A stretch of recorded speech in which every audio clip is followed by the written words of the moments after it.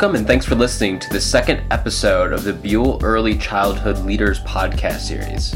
Each month we tell stories from early childhood leaders across the state of Colorado to connect you, the listener, with what's happening in their communities. What are the success stories? What are the challenges? Where can we work together to create opportunities for quality early childhood education? Our topic for this month is a simple question. What are worthy wages in early childhood? This phrase, worthy wages, has become central to campaigns raising awareness of the financial realities of early childhood education for providers, teachers, and parents alike. While I'll let our guests explain what this looks like in terms of early childhood wages, I want to take the opportunity to set the stage with some statistics just to get the conversation started. According to the U.S. Bureau of Labor Statistics, on average, an early child care provider makes $9.38 per hour. This is comparable to fast food workers who make on average $9.28 per hour, and retail sales workers who make $10.29 per hour. To talk about these stats and what challenges look like on the ground, our guests represent individuals who have worked at different levels in the field of early childhood education. Many of them have moved over the course of their career as well, spending time in classes, management, and administrative roles. Our guests today include Tracy Doig, Project Manager at the Colorado School of Public Health, University of Colorado Denver, Anschutz Medical Campus. Amy Carr, a preschool teacher at Wee Creekers, a small child care center in Coal Creek Canyon. Stephanie Tillman, an executive director at the Family Center, or La Familia. Michelle Macon Brown, a family and community services team lead at the Clayton Early Childhood Learning Center. And Lindsay Sherman, a consultant for Southwest Colorado, the Incredible Years program, and Invested Kids. Amy, Stephanie, and Lindsay joined our show via Skype. Before we get any deeper into the data, let me be very clear at the beginning of this show today what the point of the show is. The point is not to compare wages with other sectors, with other fields, with other jobs, to say, for example, that these people and these occupations are more worthy of wages than these other workers over here. Instead, our purpose today is to connect you, the listener, with stories about the real effects of wages in the early childhood field. This means that your takeaway from this program might be different than other listeners because this conversation affects many different people, places, and things in different ways. That being said, if you are to take one thing away from this conversation, it is that early childhood leaders do amazing work and provide a very necessary service. But that's not news to any of you, as many of our listeners are early childhood professionals themselves. Instead, recognize that this is a conversation that the field of early childhood has been having for 25 years without seeing much change. How can stories help us reinvigorate the process, the conversation? If you enjoy our conversation today or learn something new, give us a share and help us spread the conversation. With that being said, let's dive right in. What does the phrase worthy wages really mean? Here's Michelle. When I hear worthy wages, I think, if you're in a different industry doing the same level of work, same intensity of work, same number of hours, days per year, whatever, are you going to be paid a similar rate? Do I think in this field I don't see that. I mean, I actually have this conversation a lot with my husband because there's other things too. There's other perks that go with other jobs, like working from home, or he'll telecommute once or twice a week, or he does flex time, or it's where he works 4/10s or something like that. I mean, we just don't have that same flexibility in early childhood. You work long hours, and you work a lot of days throughout the year. Worthy, I think of good benefits. And that to me includes time off and reasonable hours. Here's Lindsay. So, livable wage to me has varied depending on my role. When I was the executive director of my own site, livable wage meant what's the amount of money that I can possibly pay teachers to attract qualified staff and keep them for a length of time, and also pay the bills. When I worked for Head Start, livable wage was what does this organization need to figure out how do they need to generate enough income so that I can be working with qualified staff. Because I was not in a role of developing a budget or being in charge of what my staff were paid. I was just the one that needed to manage the environment of the staff in a way that retained them and kept them feeling good about their work and what they were doing in the classroom. And now, as a program consultant, I have the luxury of not worrying about the money at all, but being able to work in a lot of different environments where teachers get paid a different amount of money, but also the tone of the center or the culture of the environment when teachers feel like they're being fairly compensated versus teachers feeling like they're not being fairly compensated. And what I see in this profession is that just as the norm is that we're not paying teachers enough money for them to feel good about the work that they're doing, or for them to feel like they're being fairly compensated for the effort that they have to put out on a daily basis. And I think that's a growing problem. It's a problem that's existed for a long time, but it's getting bigger, not smaller. Here's Amy. To me, I guess it's being paid what I think we're worth in the grand scheme of society. And I think that what we do is really important because we're shaping the future. And I just think, we should be well compensated for that, and especially when we're required to have degrees to do that work. Here's Stephanie. Well,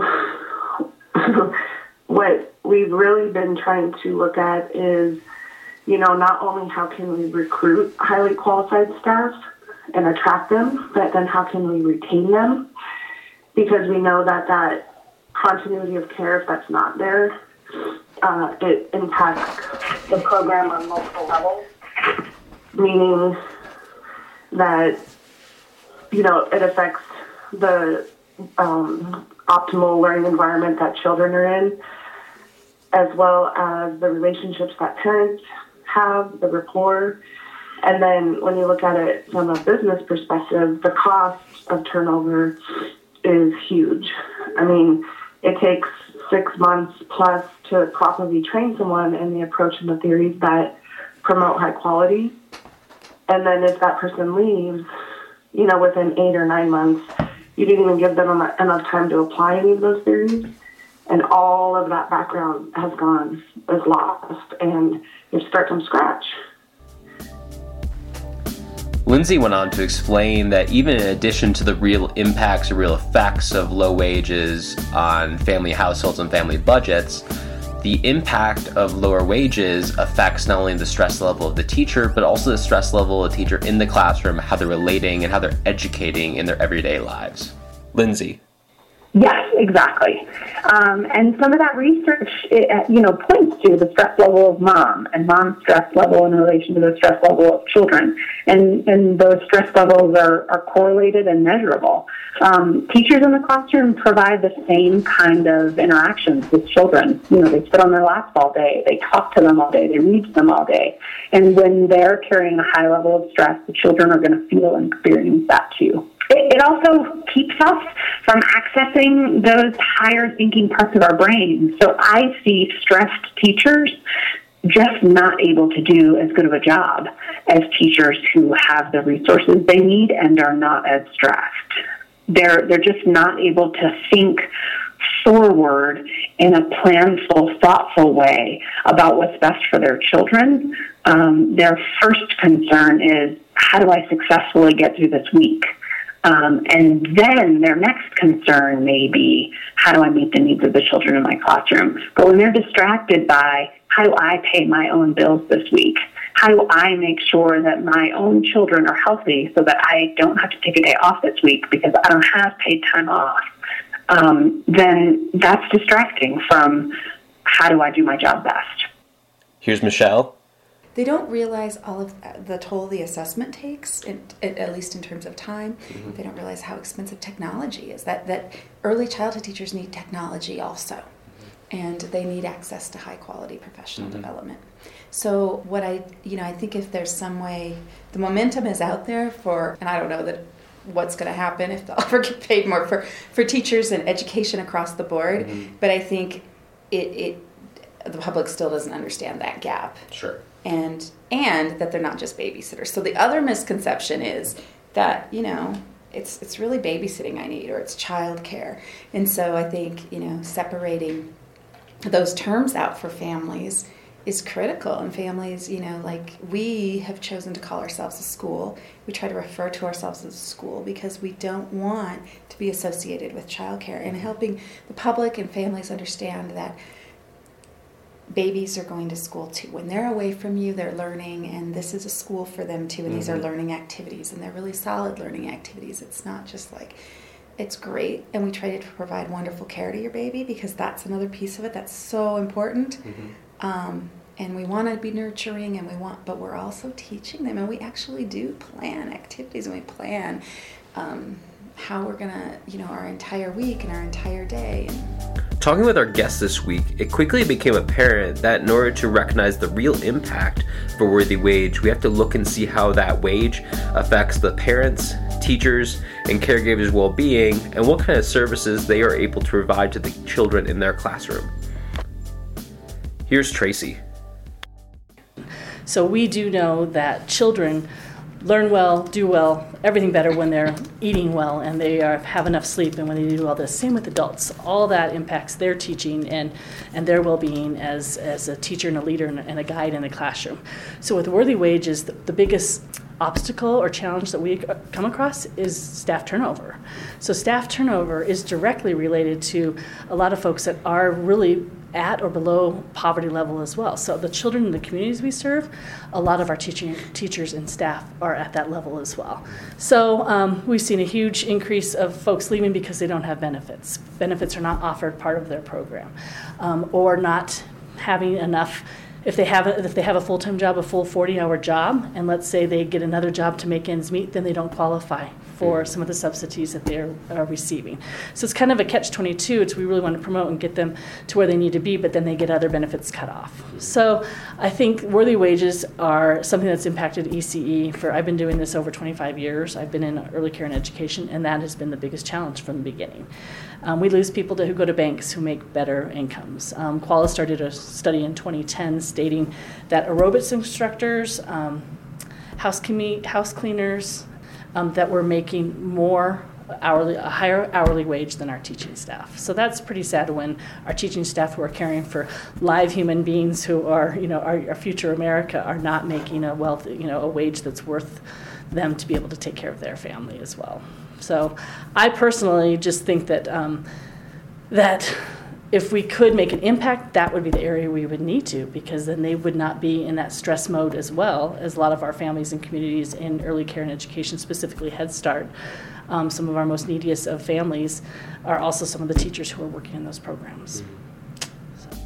What Michelle also told me is that even in the issue of Worthy Wages, the issue is not contained just to the classroom or not just to early teachers or beginning teachers. Low wages are an issue for everybody. And then I think if you continue to go through administrators, people at my level, that we don't make very much money.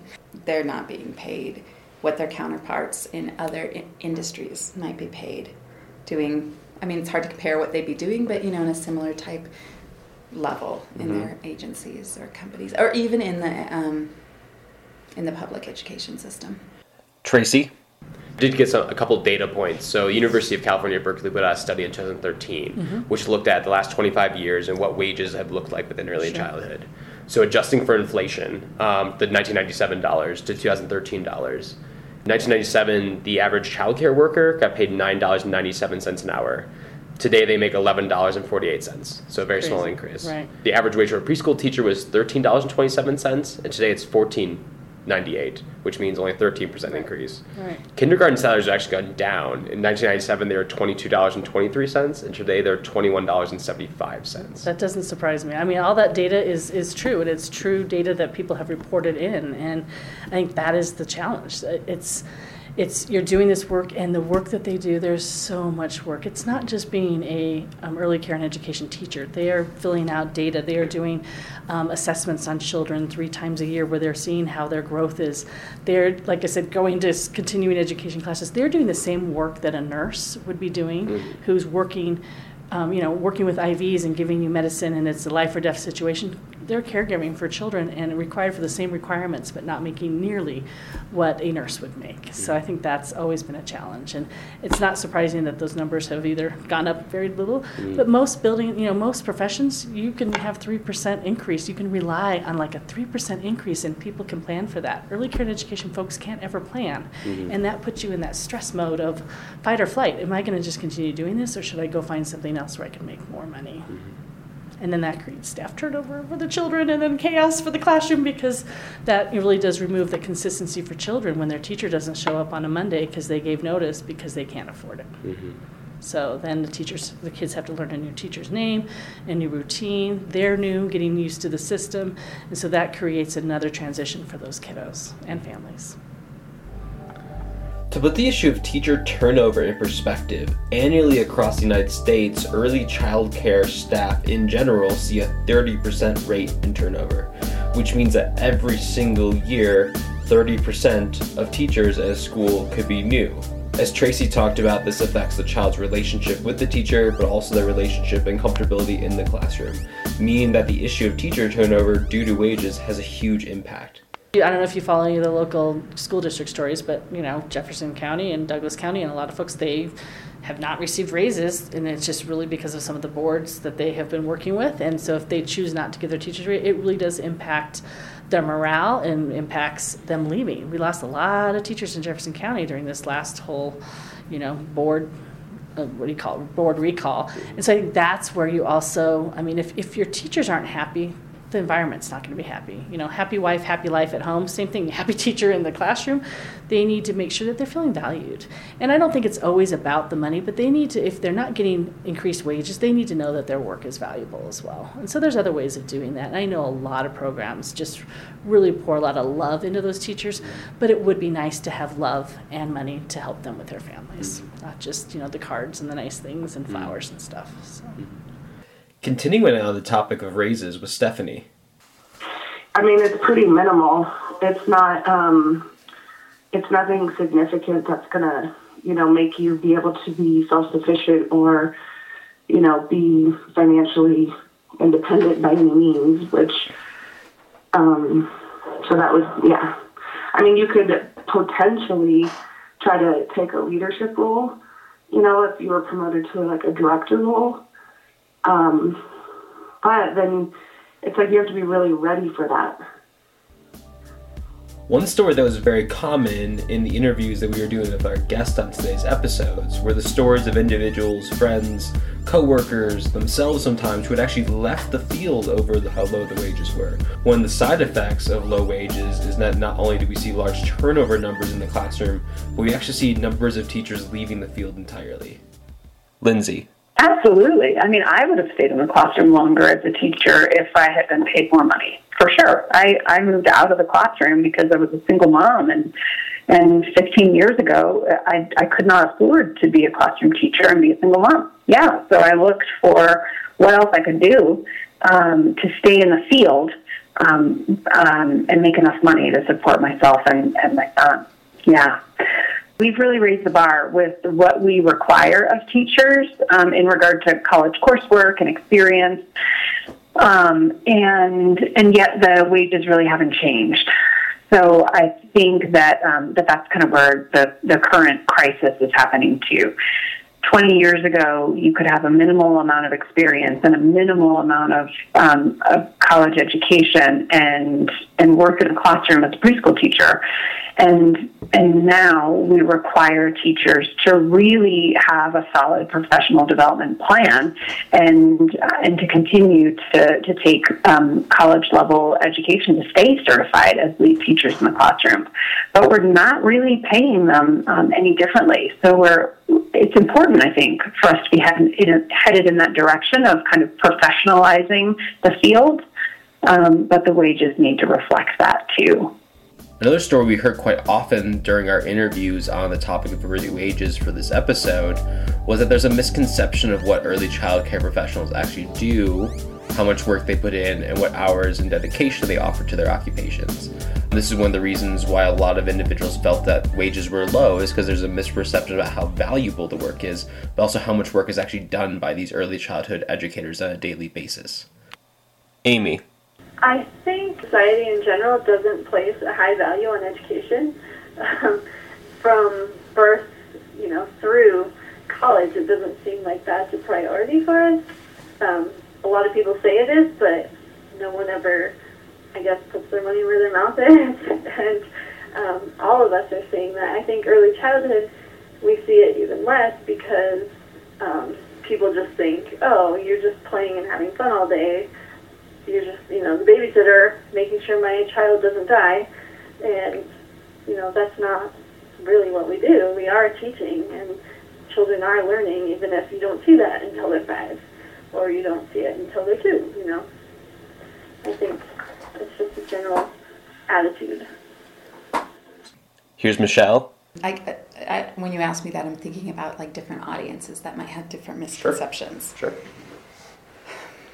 So I think the biggest misconception is how expensive it is to provide high quality services. And we are very committed to that at Clayton. And so I think that's a misconception across the board in the community. Not the community of people that work in the field. And I think there's definitely a movement nationally and even, with business owners and things like that, that this is something to invest in. Mm-hmm. But I still think broadly, people are shocked, honestly, if you really give them the figures. I mean, it's as expensive as college education at a in-state public university. Mm-hmm. It really is. And so I think that's the biggest misconception that's still out there. I think it's getting better, but it's still out there. But I think the other misconception is that quality early childhood education is critical and is important. And so I think for families, it's hard for them when they can pay, a lower rate at one place and it's going to be more expensive at another place. And, they're toying with, what's best for my child? And I think, helping families understand what's really important and in terms of what you're looking for in an early childhood center and why that's so important is something, I think that's a gap. And I think so families don't always understand. And they have to do what's best for them. But I think families, when it comes down to, I've got to put food on the table, or I want to have a quality home life too with my children, and it's and that's a big sacrifice I think families have to sometimes make. Stephanie? Yeah, I think that's one of the challenges of my job is always having to build that awareness and having people not only see it as a profession and the importance of it and how what a great opportunity it is for children to have a great beginning to life. But what I also found is a lot of people think that it's not someone else's role. So there's a lot of old school thinking in the sense of, someone else shouldn't be raising someone else's child. That's a parent's job. So that also is really hard in my job, to try to talk about families that have different situations or living circumstances, or how poverty can affect families and their children's situation. And so it's not only a perception that, kids are fine, just put them, in a room with some toys with some supervision, and what does quality look like, but also who is that really, whether it's government's role or school's role or early childhood provider roles. Another key area of conversation or interest to the question about worthy wages correlates to the large or high cost of early childhood in general across the state of Colorado. If you listen to our last podcast about family, friend, and neighbor care, one of the things you hopefully took away was that quality early childhood care is expensive and often beyond the reaches financially of a lot of parents and families and communities around the state of Colorado. The question is then, if the cost of early childhood education are so high, why aren't teachers getting compensated at a higher value? Lindsay. So the hidden costs are what it takes for kiddos to get a high degree of quality. They need to be in a facility that's safe and up to code, and those codes change all the time. So one of our really big overhead costs was the facility that we were in. If you're looking at communities like my community, Durango, our real estate is really expensive. So any place that you get that's conveniently located is going to come with high rent or a high real estate cost. And I think that that's the same in I know that that's the same in a lot of other resort communities in Colorado. There are places, of course, where you can get an affordable site. But for most communities in Colorado, what you have to pay for rent or what you have to put out to purchase the property is expensive. But the ratios are really important. So for instance, babies to be getting really good, high-quality care, they need to be experiencing a ratio of about 3 infants to 1 teacher. So when you think about 3 infants, even if a parent was paying $100 a day, and that translates into $300 a day per childcare provider, once you take out all of the overhead costs, not including the staff salary, you're still looking at a staff salary that's barely a livable wage. And I think that's pretty easy to see once you start looking at the numbers. Most child care centers that I work with have a preschool program that's offsetting the cost of their infant and toddler care. So infant and toddler families, even though they're paying a lot of money, they're not really paying what it costs. But the preschool classrooms are offsetting that cost. It'd be really easy for us to end the podcast right here, giving you 5 different accounts of the impacts and the real stories of worthy wages within the field of early childhood education. But that would miss a really amazing opportunity to catalyze, have a conversation what the next steps are for early childhood education. What we're not going to give you in this podcast is a complete solution, a complete answer. We've only got about 8 more minutes of you on the podcast with us today. What we do want to do is connect you with the active conversations that the individuals we interviewed are having about worthy wages in early childhood education. To get us connected to that conversation, which we hope this podcast has done already to some extent, we want to give you answers to the question of what does success look like in the state of Colorado or across the United States in terms of worthy wages. What does a solution look like? What does a progress step look like? What does an action look like that allows us to get to a point where we're offering teachers, early childhood educators, and staff in general access to worthy and just wages? It's a really important step for us. We think it's a really important step for our audience, and we think it's a really important step for all those in the field of education to recognize this is a conversation that's happening, a conversation that needs to keep moving, and a conversation that's an opportunity for collaboration within the field of early childhood education. So again, I'm an outsider to the field. How often do individuals in the field have this type of conversation around wages? Or is it kind of something that's understood and we don't want to talk about it? It doesn't seem like the happiest conversation to be having around the water cooler. Well, I think, we just actually did a data dialogue with some of our staff, our family services staff last month, just looking at when we're getting ready for a site review, so we were asking some questions that are on that protocol. One of them is what does your agency do to attract and retain talent? High quality teaching staff or whatever. And it was, I heard a lot of what I'm saying to you, passion, but first thing the first person said was, it's pretty simple. It's, you got to pay people to keep them around, and you've got to have benefits, and benefits are something too that probably need to be a part of that discussion, because even though I said we have good benefits for the first individual, for the employee, but once you start adding on people, it gets really, really expensive.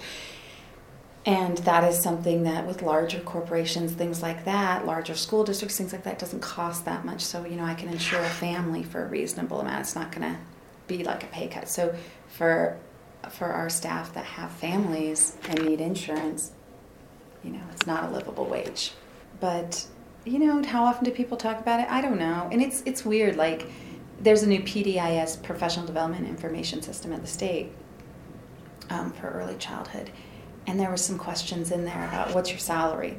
Well, many of us, so we did have a conversation about it just maybe a month or so back, because a lot of us were like, did you put your salary in there? And everyone's like, I'm not putting my salary in there. They're going to think they don't have to give us any more money if we put our salary in there. And then somebody came along and said, well, no, it's because they want to help, they want to get a good picture and then they can help advocate. But nobody's really trusting from these state and federal sources, or at least people I talk to, aren't really trusting that that's what they're going to do with it, because they hold the purse strings now. So if it looks, and so most of my colleagues I know didn't even enter it. And so because of that reason, like, not sure what you're going to do with that data. And so people are cautious. There's a trust out there, like, we're already not making enough money. They're going to cut money. They think people are getting paid too high, or, what's going to happen here? Success. And I do think that it's something, if they could have a wage that they could rely on and depend on, that was respectable for what they do. So all of the stuff that we put on early care and education teachers, like collecting data, filling out paperwork, doing assessments, sitting in on special education meetings, doing professional development on their own time, paying for classes on their own time, paying them a worthy wage that makes them not stressed. Because having a stressful environment and a stressed out teacher does impact a classroom. And then that trickles down to them leaving the field, giving notice, and then creating another transition for children in the classroom and families. So something that's sustainable. Yes, I would want to make sure that they could plan for it, so they could plan for themselves and their families. Because right now, I don't think that anyone can plan. They don't know. Giving them, oh my gosh, if they got a bonus, that would be, and I don't want to tie it to children's performance. I want to tie it to what they are doing, what their commitment is, how they are preparing their classroom, ordering their materials, getting these kids ready for kindergarten, reading, writing, recognizing their names, those type of things. And if they could know that they could get a bonus, I guarantee you most of those teachers would probably try and put the money back in the classroom. We'd have to convince them that that's yours. You get that money. You get to go, maybe do a weekend with your spouse or husband or partner. You get to actually go do something with the money, versus most of them, they get extra money and they put it in the classroom. They're at the Dollar Tree on the weekends buying more stuff to support the kids and families. So I think that is in just building their self-esteem. I think, hand in hand, just giving everyone a voice and just saying, hey, things aren't going to change unless you start to, take an active role in getting noticed, getting national attention, getting state and local attention. So that's our show for this month. We thank you once again for listening to the second episode of the BECLN Early Childhood Leaders podcast series. If you want to get in contact with us for any reason, if you want to give us feedback, if you want to get on the show, you think you have a story that's not being told and needs to be told to the rest of the network, please email us at BECLNpodcast@gmail.com. That's BECLN podcast@gmail.com. Or you can always visit the BECLN Early Childhood Leadership Network's group site. That's BECL.groupsite.com to learn more about the podcast, to get connected, or to get information about bios of BECLN leaders who are featured on our podcast series. Next month, make sure to keep checking us out, because we have a new podcast being released at the end of every month.